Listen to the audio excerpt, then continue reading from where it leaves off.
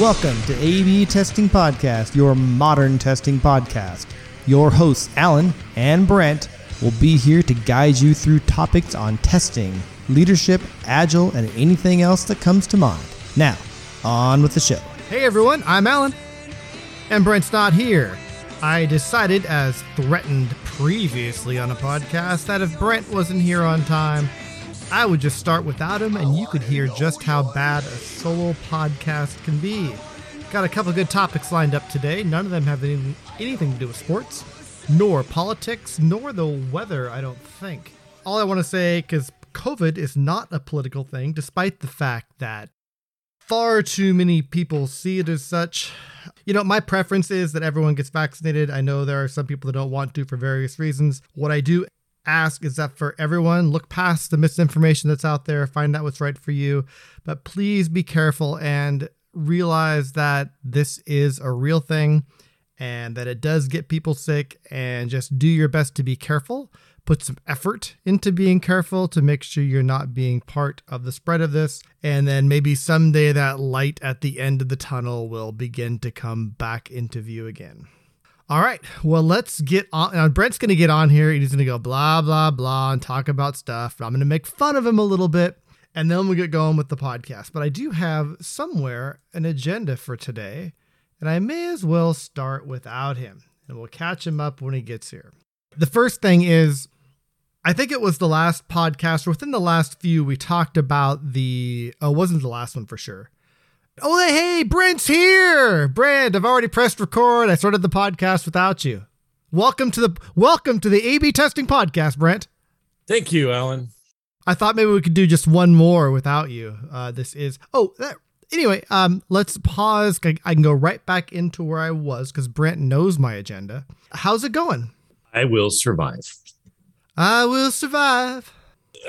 Things are afoot that will have a negative impact on my life that I am not quite ready to share publicly on the podcast.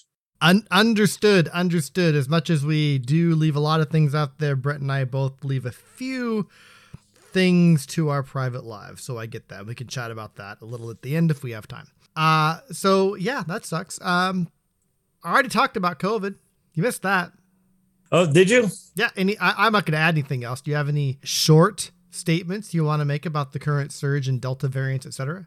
No, the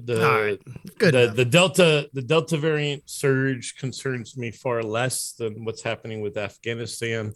I think it wise for us to just skip over the political segment. It is. I will just say this. I won't mention anything specifically and we'll move on. Between everything going on, sometimes even optimistic Alan has to wonder if the end of the world is coming. That's all I have to say about that. Yeah. So, let's talk about stuff about the podcast. We have a podcast, and what's interesting about this podcast is called Modern Testing. Brent and I are two old people, so we're not that modern, and we don't really talk about testing very much, but we do, and we will today. We talk a lot about Agile and Agile flavors, and we talk a lot about how to improve quality. In fact, I can safely say that Brent and I care deeply about quality, but not so much about testing. No, testing. I don't understand why we would talk so much about testing since it is clearly Dev's job. All right. You're gonna have to stop chewing and banging on your desk. Just saying that, but you're right. I want to read now. Are you familiar with Chatham House rules? I am not. So another Slack I'm on says, and I'm going to try not to break a rule by paraphrasing. See if I can find the channel here. Someone was asking about QA teams. I'm not going to mention the Slack or the people, and I'm going to paraphrase. I think I'm going to be okay here then, because I'm not outing anybody. But someone was asking about how QA works at different orgs. This is a cross-company industry Slack. That's as far as I'll go. And what's interesting is all of the replies in this thread saying, we don't have QA, but we do lots of testing. These people, and the thing is, with modern testing, we're describing what's already happening in the world. These people haven't been indoctrinated by modern testing. They're doing this because it's the right thing to do. Response to that is same here. No dedicated QA. Teams own entire services, also own the testing of that service. Someone else says, for what it's worth, for us, it's similar to what they said. The function of QA is owned by engineering. There is no dedicated QA team. 3 people, 3 different companies. Somebody else says, QA is a skill set present on every team where I work. Someone says, QA? What's QA? And then in parentheses, it says, engineers write automated tests and do manual regression testing. And it goes on and on and on. It's a long thread. And there's good discussion on it too. And I don't want to go into that. But this is a thread like you'd expect to see on one of the 3.slack.com. Plug. You can go to moderntesting.org and join that. But to see this pop up, the thing we're talking about with modern testing, it's happening freaking everywhere. And a lot of people are just blind to it, and it bugs me. So here is my question and I think I've asked this before to our listeners. And by the way, if you're listening to this podcast, thank you. I don't really know who would, but you're cool and I like you and I appreciate you listening, because it just blows me away that about 1,000 of you a month listen every month and go, hey, I'm going to do this again in 2 more weeks. But I feel like there's a chunk, and maybe it's the title of the podcast, which we're not going to change, but I feel like there's a chunk of people who would benefit from this podcast, a big chunk that we're not reaching, and I don't know how to reach them. Actually, I do have some ideas, but I'm going to pause there. How do we reach? First, you agree with me. Is there a chunk of people that we're not reaching that would find this beneficial? And then part 2, if so, what are some ways you can think of that we should reach those folks?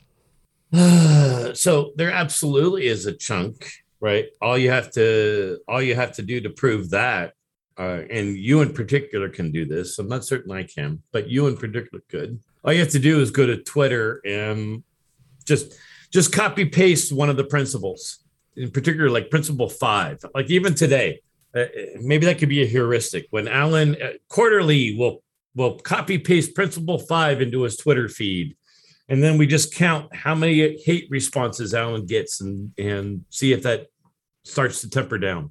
I should do that. I should just post a principle a week, and I should probably do some more conferences, but not test conferences, and talk about the podcast there. I never really fully made that transition. I was kind of in the process of it, and then COVID. So that's something else I should really, I'm going to actually put that into my to-do list here. Oh, speaking of actual dev or DevOps conference, and I may have to start over. Like I got so lazy with test conferences. I get at least a request a week to speak at some test conference. I say no to almost all of them, but it's easy. I go, oh, that one's cool. Or I like that, Ministry of Testing, looking at you. I like you. When you ask, I'll always do it. Right. Honestly, I'm a little bit in the echo chamber there. And I probably just need, especially now things are remote, I don't have to travel. I should probably just actually go through the old school process of applying to speak at some dev conferences and just talk about quality cultures, whatever. Probably a lot of things I could talk about, but weave in some modern testing, A/B testing stuff.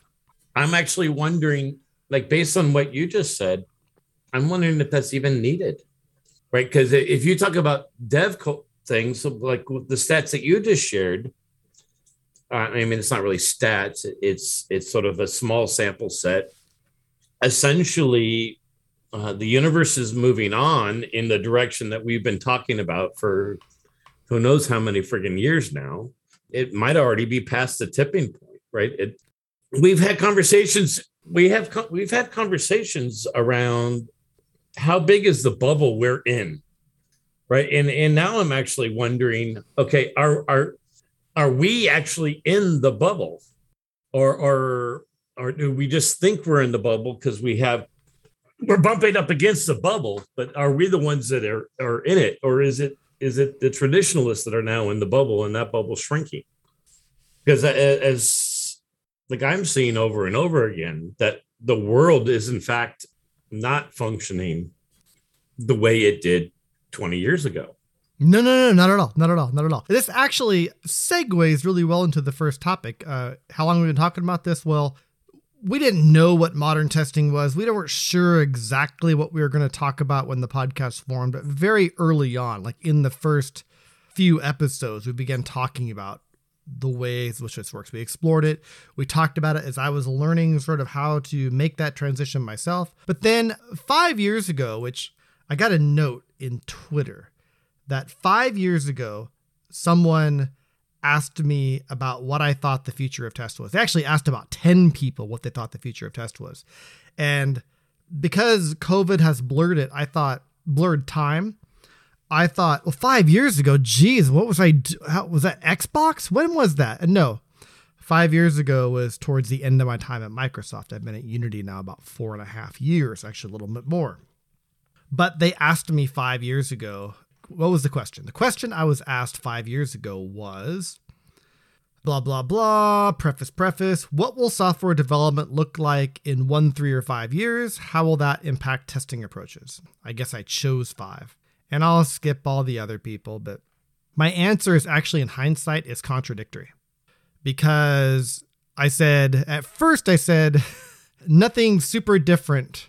I expect that more companies, even those not shipping weekly or more often, will still move toward more agile-ish engineering approaches, smaller iterations, smaller batches, build, measure, learn. Data collection and analysis will also continue to grow in importance and use. I think I wrote that from a little bit of a bubble because those things have definitely taken off. And maybe I assumed there was more of those around than I thought from a Microsoft bubble, but outside, definitely see more of that stuff. Also said, to me, it means more teams forget about what to call people. Integrated or unified engineering teams become more of the norm, and dedicated test teams become rarer and rarer. I think I nailed that one. The good testers will do fine on those teams, as I expect as more teams move in this direction. They recognize the need for a quality specialist among an engineering team. So I feel like we're seeing more and more of that. This idea of a test coach, which I had been doing for a while at that time, is almost mainstream. Mm-hmm. I said, I don't know if any of that changes testing approaches. And even 5 years ago, I said software developers are certainly capable of writing good unit, functional, integration tests, and more. And they'll be doing a lot more of this. And if you recall, a few months ago when I wrote an article talking about how they could do this, the hate I took about, well, our developers don't want to do that, and I'm better at it, so I should do it anyway, et cetera, et cetera. But all this stuff is happening, and I think it was pretty much, I didn't take a risk in the prediction. I don't think you did. I didn't take a risk at all. All these things I think were pretty well predictable. And in hindsight, I'm a little surprised we haven't moved even farther. I think sometimes we think 5 years is a long, long time for big changes to happen across the industry, but they just don't go like that. So I could be well into retirement and sipping a senior special Mai Tai at a beach somewhere, watching the planet burn, and there will still be somebody spinning up a test automation team totally disconnected from the dev team so they can do their automated frickin' checking. Yeah, actually, I'm looking at the website. I do think your predictions are spot on. I noticed that other people in here, like Jerry Weinberg's in here. I miss Jerry. I do too. I don't want to, I'm trying to scan it, and it's not easy for me to parse. For the listeners, because I'll probably forget to put a link in the show notes because I'm freaking lazy. My 5 for Friday today does include a link to this, so you can check it out there. And then Merritt had a really good follow-up approach. Merritt, who was on episode, I'm going to guess 128, somewhere last year, wrote a blog post about following up on her predictions. And you know, I feel a little, I have to say it, when someone whose English is a second language, and Merritt is a self-professed polyglot, she speaks and writes several languages. She writes better than I do as a native English speaker. And it's just, I don't want to say intimidating. I'm not sure what the word is, how I feel about that, but I feel impressive. I feel it's awesome. Definitely impressive and awesome. And I feel a little like, why can't I be a better writer? And I bet she's very prolific too, and she practices, but she's really good. I read all of her blog articles, and this one particularly good. So unplanned plug. Go Merritt. Yeah, I'm looking, like, it's interesting. I'd like to see her follow up. Yeah, it's also in my 5 for Friday links, so you can check that out. And then Bach is in here as well. Yep, everybody has lots of, I love it, got lots of opinions, but worth talking about today. I wanted to bring that up. What happens in the next 5 years? What do you think Is it just more of the same? What's something, I'm going to ask you this on the spot. What's something that's going to happen in the next couple of years? You don't have to time bound it, that people may find surprising. What's something that you think may happen in the next couple of years, 1 to 3 to 5 years, that maybe a lot of people aren't expecting? Yeah. You know what? I'm suffering a flashback, because I feel like we've done this on the podcast before. We do our prediction episode. No, I'm actually seriously thinking, are we now on the path to start developing the postmodern testing principle? No, I think next 5 years, I definitely see momentum continuing in this direction, because I do think there was this one book that Al Shalloway talked to me about, right? But it's essentially, we're now talking about things that are mainstream. We're not on the leading edge with MTP, not at all. When we started talking about this, we were kind of more on the leading edge, because we were observing. And when I first talked about it at Test Bash a couple of years ago, when we first had the public talk about it, I used the, what's the curve that was in Crossing the Chasm, the pace of innovation curve, which is actually from somebody else's work. But anyway, I showed that modern testing was out towards the front, but it's not totally mainstream, but it's definitely to the big part of the curve.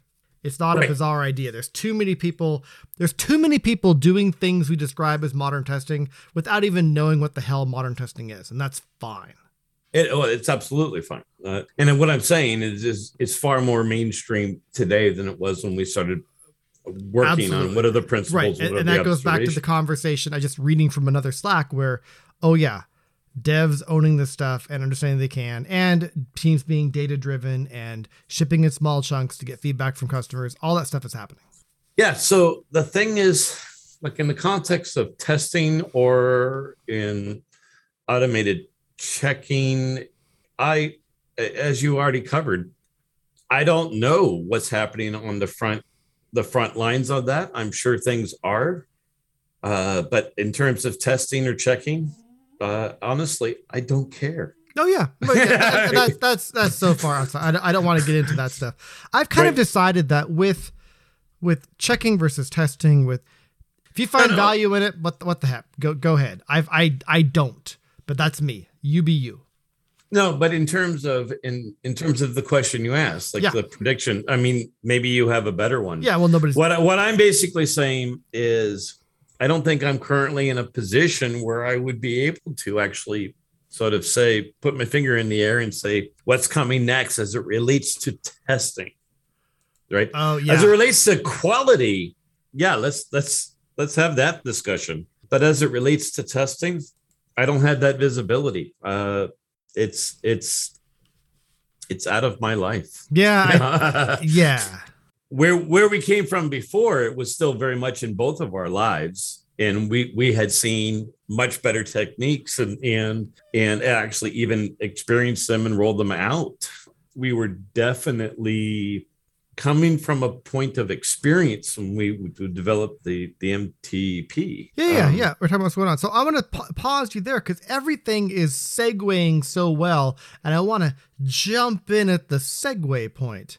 Okay. And you don't know how these things segue. I send because there was a time when Brent and I would both contribute to a bulleted list. We prioritize, but Brent now phones in the podcast and I send him a list and tell him what we're talking about in advance. But going from there, I've been listening to the Testing Peers podcast. And you should check it out. They get 3 or 4 people to have a nice conversation about different things around testing. I like it.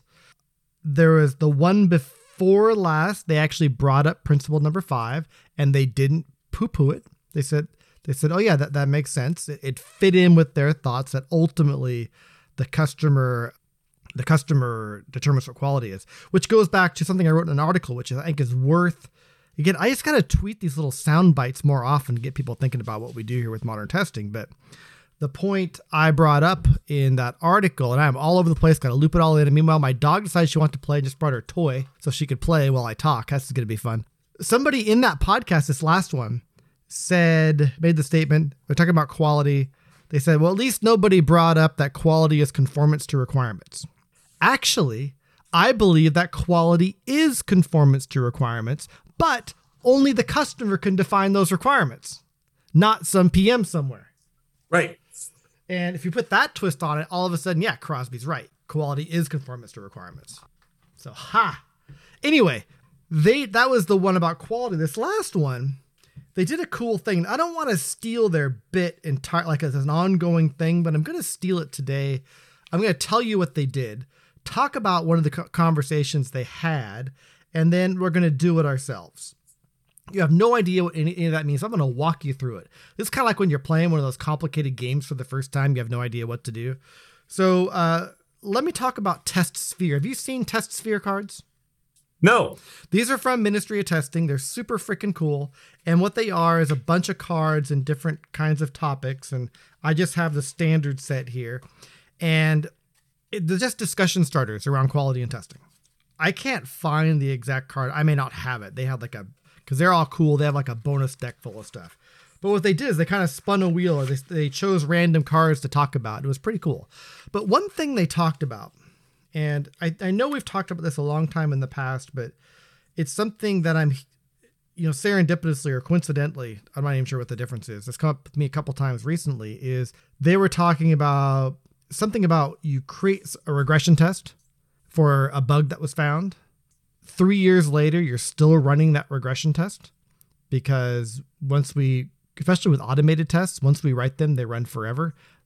These tests the situation where that regression test, you wrote that test for a bug that was in the product, it's impossible for it to happen again. You can't actually make that bug happen again because it has something to do with like a particular version of Chrome that's 3 years old or whatever. And that regression test remains even though it provides no value.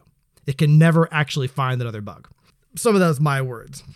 One thing they didn't get to, they had a lot of things to talk about, but one thing that doesn't get talked about enough in the industry is, because I've listened in on 2 or 3 of these things via Twitter, LinkedIn, and this podcast, is the idea of test selection. This idea of specifically choosing certain tests to run in a certain situation and thus choosing other tests not to run. And I wonder if, one, with developers writing the bulk or most or all of these tests, do you think they'll fall into that same trap of running every regression test on every release? Will they be quicker to retire tests, or will they do what I think you and I have both done in the past and write a smart test selection engine to make sure they're selecting the proper tests for whatever they're changing? I think none of the above. Oh, better. What happens? I think by the time that becomes problematic, right? The thing that's happened, what were the friends that we just talked to? Rocket, I think. That company. I think by the time that matters, actually the tooling will improve to automatically do that. It'll become part of the tool, right? So the one benefit that the industry has, in my view, around test, the testing responsibility primarily being shouldered by developers is, as I actually said in that podcast, developers are inherently lazy.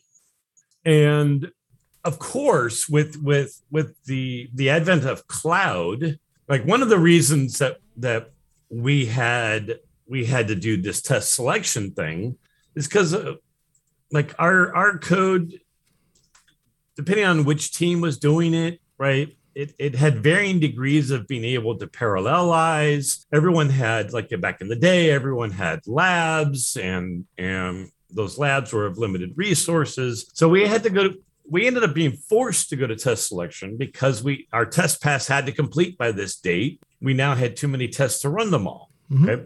Now, with the cloud, the story is going to get changed. We're not going to hit the issue of having too few resources to run it because the cloud offers sort of unlimited capacity. Well, I mean, you still pay for that. You're still that's paying what I was going to get to. Compute. You pay for both commute and compute.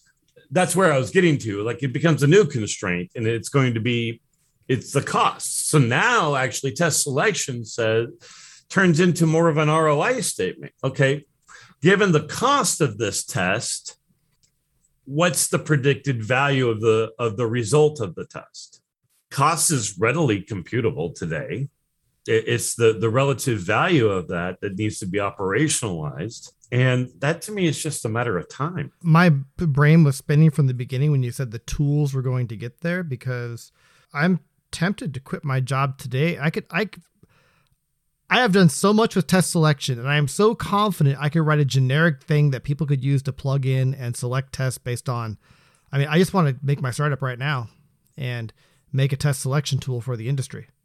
Oh, do you want to stop talking about it so that? No, I'm good. I'm good. That's not really going to happen because I'm far too lazy to do that. I like the day-to-day challenges of working at my current job. But honestly, if there's a business there, and I am happy to be. I'm on the advisory board for one test automation company.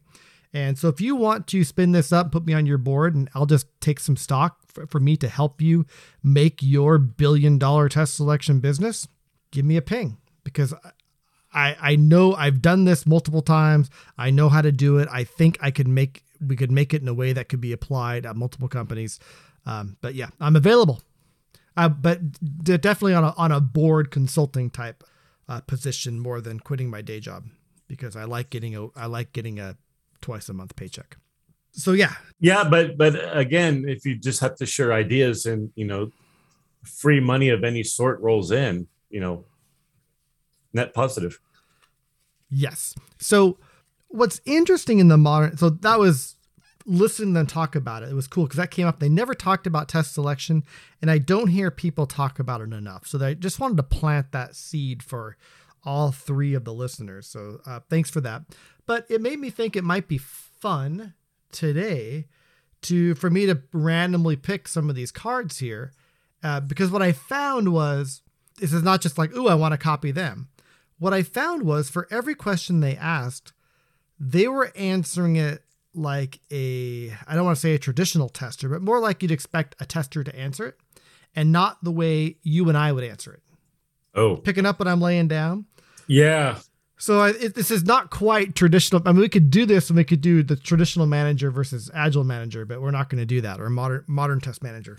I do want to pick a couple random cards, and I'll actually random within a subset. So there's some blue cards, which are quality aspects. There's green cards, which are techniques. Probably do one of a couple of these, see if we can do it. I grabbed a quality aspects card, which is blue. And what they do is they have a statement at the top and then some supporting statements below. And we'll just kind of see where this takes us. And if it's dumb, we'll talk about something else. This one is the usability aspect. Will users find the product convenient and easy to work with? But more important, will they enjoy it? Hey, I picked a Principle 5 card. And the supporting statements below are what makes an app attractive? Speed, ease of use, reliability? ? Are the most important features available in the middle of your screen? Have your app eye track tested and find out people easily find what they're looking for. Some things are intrusive, yet people love them. For example, the Groupon Space Cat logo. I haven't seen it. This makes your app unique, identifiable, memorable. So I'm going to go back to the top and have you answer this from a Eric Ries modern testing point of view. Okay. How do you know if users are finding the product convenient and easy to work with? Well, my 50,000 level answer is that they are showing that they are solving the problem, that they're solving problems with it. With a UI app, I think the way I would look at it is from a KPI standpoint, and I would look at what's called the DAO-MAO equation. It's basically, am I seeing repeat visits from the same customer? Am I observing that there is stickiness with the customer in general?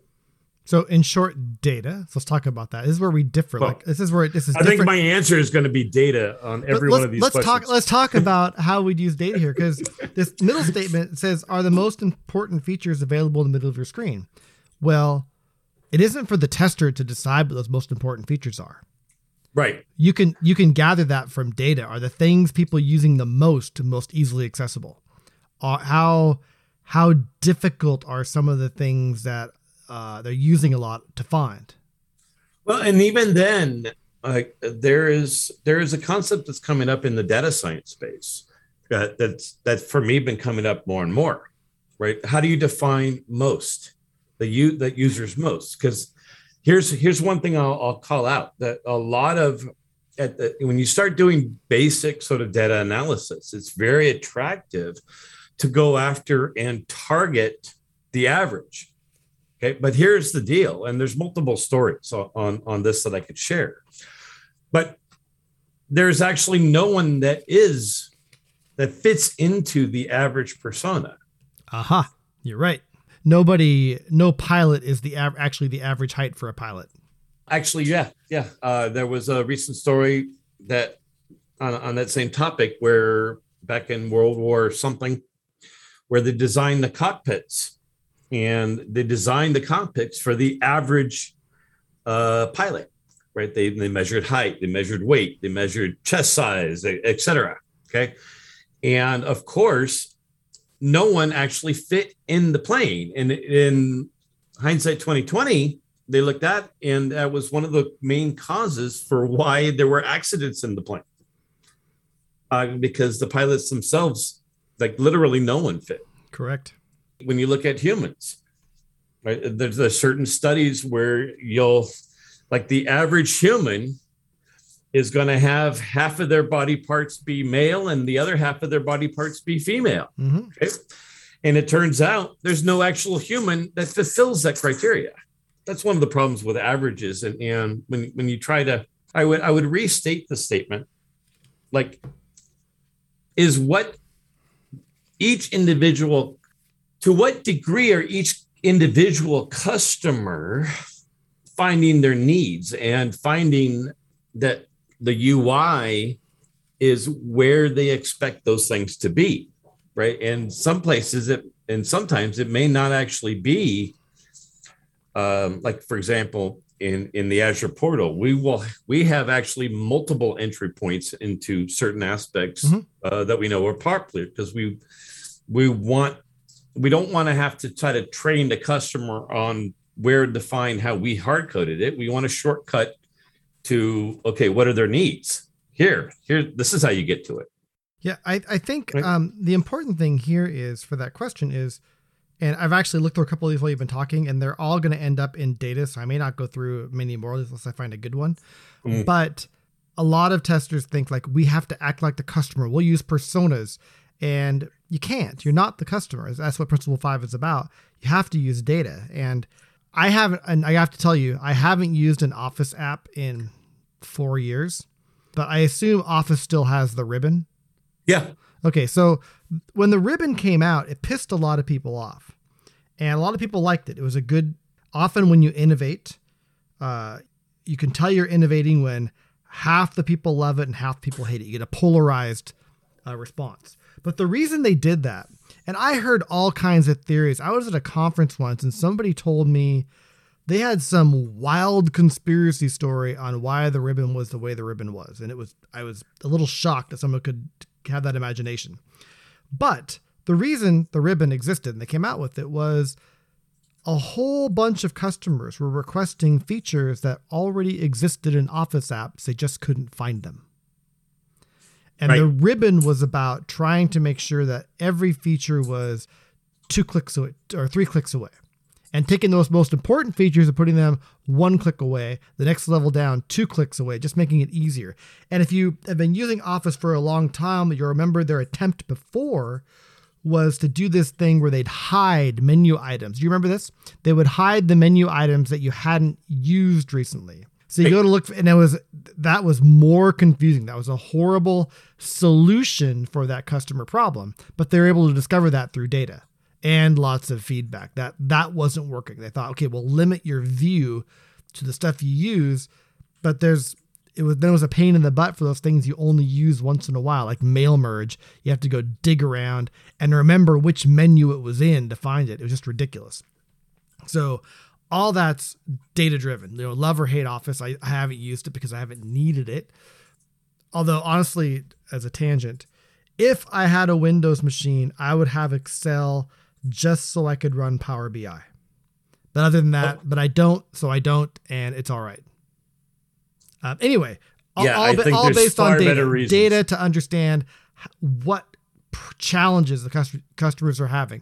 How are they using the product? Right. I grabbed a card from the green, which are techniques, but the first one I grabbed is very similar to the test selection one. It's a different card, but I'm going to go ahead and read it for you, and then I'll grab another, I'm not sure. It's on the sampling technique. When faced with unlimited possibilities, testers select the most likely options, the one most prone to risks. Okay, so Wait, what? When faced with unlimited possibilities, testers select the most likely options, the ones most prone to risks. This is saying... Wait, is there a comma in there, or are they saying that's synonyms? I had to add commas to make it make sense. I will read it as written. When faced with unlimited possibilities, testers select the most likely options, the ones most prone to risks. What they're saying is we do risk-based... The number of ways I could test something is indeed basically infinite. Right. But we do risk-based testing. Okay. I'm just trying to think through what they mean by the most likely. Let me give you the supporting statements. All testing is sampling. We can't run all tests. They say checks. I'm going to say tests. So we settle for a subset. Being honest about this, keep this in mind, is what keeps us humble. Yes, of course. Risk-based testing means you can't test everything. Choosing which set you will test is very important. So this is they call this sampling technique, but really it's risk-based testing. And the last one is, I'm not going to read that whole second one. Let's test more different variations of ordering English language books, as 99% of our business is in that module. So I actually like this one at the end, because I'm going to assume that's based on data. And yeah, you can use all kinds of demographic data to figure out how much time you're going to spend testing. If you have a feature of your application that is a very small subset of your customers find useful, you can spend less time both adding new features to that section or testing that section of the product. But I'm not sure what else to add to that one other than, I don't know, any comments on that one before I grab one from heuristics? The most likely, the ones. Wait, what was the last statement? Something around most likely to what? What they're saying is, this one isn't super well written, but what they're basically saying is, because 99% of our business is in ordering English language books, let's weight our testing in that area. Oh, okay. Yeah, to me, that makes sense. So if you have a limited test selection, you're going to want to prioritize, the way I always phrase it, is you're going to want to prioritize the tests that's kind of going to have the biggest oh shit factor if they fail. We're going to do a lightning round. All right. I'm going to read you a heuristic, and you're going to tell me whether you can solve that problem with data or not data. So the game is data, not data. I just made this up. All right. Data. Yes. All right. Okay. What's the next question? Data. A product that is hard to explain might be too hard for a user to understand. Data. We all have expectations of the world around us. Our app should be no exception. I can't parse that one. Okay, fine. I'll just default to data. There is much to learn from earlier versions. What did they tell you about risk and failure? Oh, data. Is your product true to the image and reputation you or the app's company wishes to project? I'm going to say mix on that one. Okay. Are your competitors doing things different, maybe even in a better way? Data, if you have it, that's going to be another mix. I'm creating a third choice. Okay. What's the third choice? Mix? Yeah. Data, no data mix. Okay. So I'm basically viewing it now as quantitative, qualitative, or both. All right. Can your product live up to the hype? That's got to be both. Okay. What are the user's desires, and does the product live up to them? That's both. Does the product solve a problem? Will it fulfill its ultimate mission? Data. Your app will have to adhere to standards, norms, regulations, or the law. That for sure is both. Yep. What can you learn from a workflow by executing it in opposite order or a different order? I can't parse that one. I think that's data. What they want to know is if someone goes off the happy path, will they still be successful? Yeah, the way I interpret workflow is like a sequence of steps, and how do you execute it in reverse order, right? It's a sequence. How does your app handle zeros and negatives? Okay, I'm inventing a fourth option. All right, man. Don't care. Don't care. Great. Dev's job. Okay, I think we have another one for category 4. Blank fields, too many records, or exactly one input can lead to horrible errors. Yeah, Dev. When we look at, I'm going to do, there's 4 more of these I'll do for heuristics and we'll stop. But all right, but I'll pause there because one thing we can look at, which should exist, is error rates. What errors are customers seeing? Yes. How many are they seeing?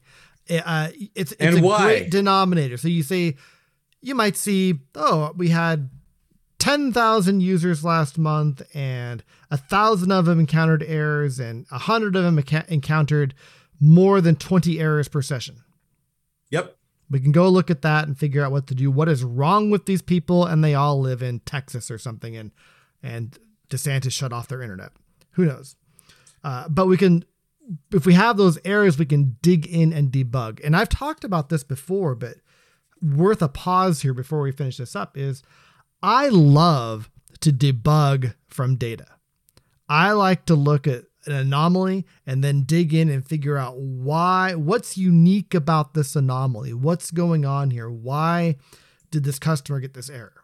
Oh, that is absolutely my favorite thing to do. I just to be clear, I don't think Brent's being sarcastic. No, it's not. It's not.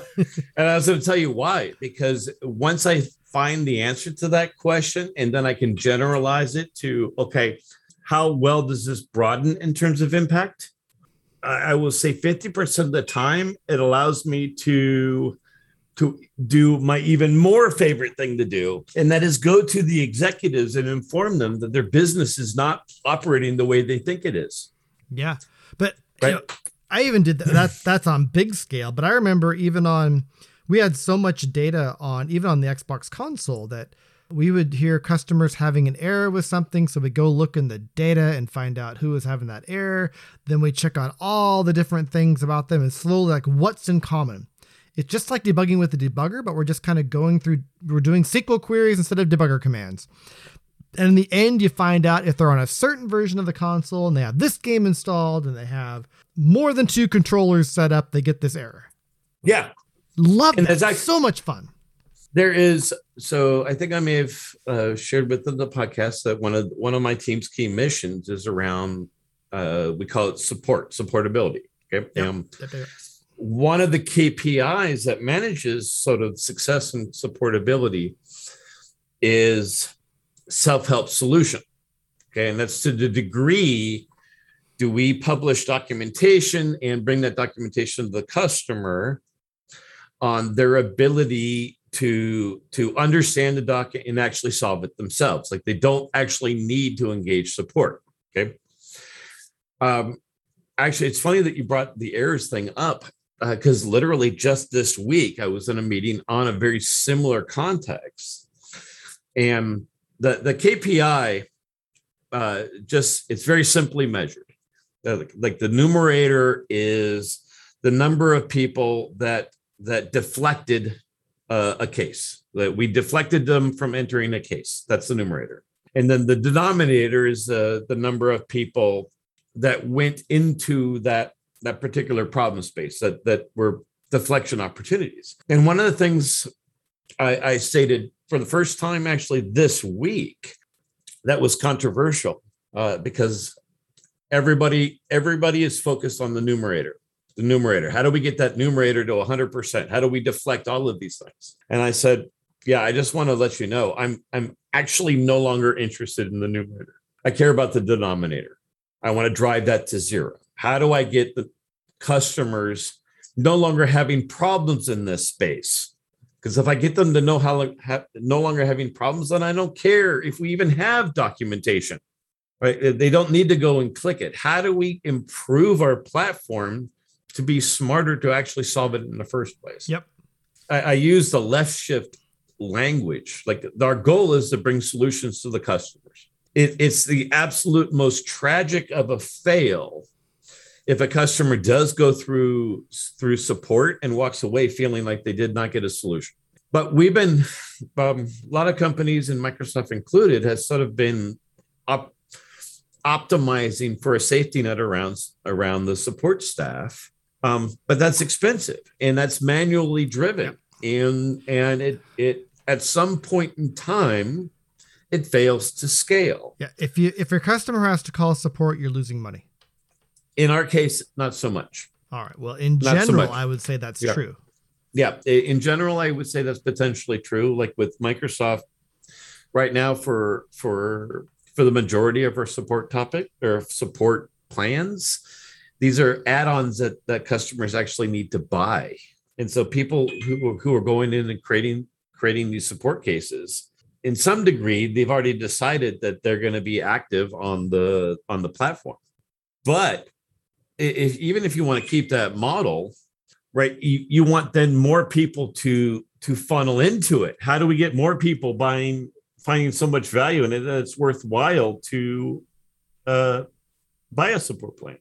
I get it. So one of the things I wanted to mention, so I got excited thinking about debugging through data. I didn't know we were going to get here when we started, but I was glad I remembered that. But it reminded me, a thing we did even on Teams, there's something I liked a lot about what we did on Teams, and it was a dirt simple solution and almost lazy, but it was great. We had in the beta, we had a form or a message, can't remember how it worked. We had a way for any customer using our product, internal, external, to just give plain text feedback. Of course, we had data on error rates on the server side, but people could give us any sort of feedback we wanted, and we dump it into a database, and we'd never look at it directly, at least never on purpose. But what we got is we just wrapped an Elasticsearch around that data, and then when somebody internally would say, "Hey, I'm seeing something weird where the fonts are really small," we go, "I wonder if customers are seeing this small font." And we see, okay, here's 5 reports, what's going on there, and we get much more context and information on why that may happen. Or daily, usually someone would just type crash and see if a lot of customers are reporting crashes. But it ended up being a pretty cheap way to kind of check on the pulse of customer feedback. Because there's no way to look at all of it, but we collected it all, so we'd have it for. Often you get something from like Satya's office. You want to know, is this a butts and chairs figured this out, or a one-off thing we just need to go over and babysit someone through? And being able to pull from 1,000 entries a day on random feedback from customers gave us a way to see if those are things that are really happening. But you seem like you don't like this. No. I like it very much. But question, I think I missed it. Did you say that's in Teams or in Unity? No, we did that in Teams. I kind of want to do it. No, not yet, but I want to. All right. So do you have a pad and paper? I'm going to give you some terms. I want you to go talk to your data science team and do your charismatic, hand wavy, fucking do the shit that Alan asked you to do thing. Okay. I'm listening. You need to get a feedback stream going just like you did in Teams. That's number one. Like, obviously, your data science team's not going to be able to do that. You're going to have to talk to your dev. I can populate that. Yeah. Okay. Then what you want is, against that stream, you want your data science team to produce a daily TF-IDF vector. Okay, and what a TF-IDF is an NLP algorithm, and what it basically it's damn. I don't know what it means. No, it's term frequency. It stands for term frequency. That's cool. I got it. What else? Inverse document frequency. Okay. Then what you want to do is do anomaly detection against that vector. Okay, and once you have done that, what you will now have is a feed that tells you in near real time when certain terms are anomalous and starting to appear in your feedback stream. In other words, instead of what you did with Teams, where customers provided feedback and you looked at it, when reactively, when someone decided to care, you're now going to have a feed that tells you, hey, something weird is happening and the customers know about it before we do. You turn it to near real-time reaction instead of, I wonder if anyone's ever talked about this. That is cool. So now what I wanted. So another thing, I'm excited. And okay, we don't have a lot of time to talk about this, but other thing I want to do is, again, Xbox Live used this. I'm sure a lot of teams did this. This is actually similar to this, is just a sentiment analysis on all the different feedback streams where people can give feedback. What's your view on sentiment analysis? Sentiment analysis. So if you have the right data set and if you have customers that are providing sentiment, it's handy. Okay. But what I'm hearing in your voice is what I really want is the TF-IDF vector. Well, so that one's easy and it should work with your data set. The problem is you need near office level degree of usage because customers don't generally provide feedback. Right. The response rate is rather low, like 2, 3, 5, 7%. Yeah, so I thought more like 2, I think is going well. So to do something useful with data science on that one, you need a lot of users. And right. I don't know if Unity is at that space in terms of where they have customer feedback stuff, but yeah, certainly and no product plans here. I'll do this for the parts of the product that I ship, which is documentation, but it's a place where I get feedback. And the other thing that is problematic with sentiment analysis is, do you remember back when you were at Microsoft when we did the peer feedback where you had to ask 20 people to give you peer feedback and then they would answer these questions that scaled from 1 to 5 and then some random text? Yeah, that like MS360. Right. To what degree did you find that useful? I found it useful to a degree. A very slight degree, right? And the reason why is anything that was sort of constructive feedback, a lot of the times end up being overblown constructive, right? Because it's somebody that actually hates your guts. And now their interaction with you was personal. But overall, the majority of the time you get, oh, sure, 5, 5, 5. Alan is perfect in every way, which doesn't help you grow, doesn't help you improve. Right. So what I got from mine was, and we do need to close here, I'm late for another meeting, is I met with the HR person to go over it with me. And they said, Alan, everyone you work with thinks you do great work and they love how you get it done, but they kind of think you're an asshole. And this was very early in my Microsoft career. All my role models were assholes. And that's when I began, you're right. But I was kind of almost told that was the way I had to do it. But it was at that point I began to actually learn how to read people and build an emotional quotient and think about how I was coming across, which is the only reason I'm still employed. If I would have kept on being an asshole to get stuff done and left bodies in my wake and and burned bridges right and left in order to get done what I wanted to get done, I'd be in a different place in my career. Yeah, but when we both started at Microsoft, I mean, that's how you got shit done. Yep, exactly. Back in the day. All right, man. Yep. We better close it up here so I can get going, but this was fun. Always good surprising you with agenda items at the last minute and see how you react. But again, you get an A+. Data. And the answer is always data. Yeah. All right. Thanks, everyone, for listening. I am Alan. And I am Brent. All right, man. See you later. Bye. Walking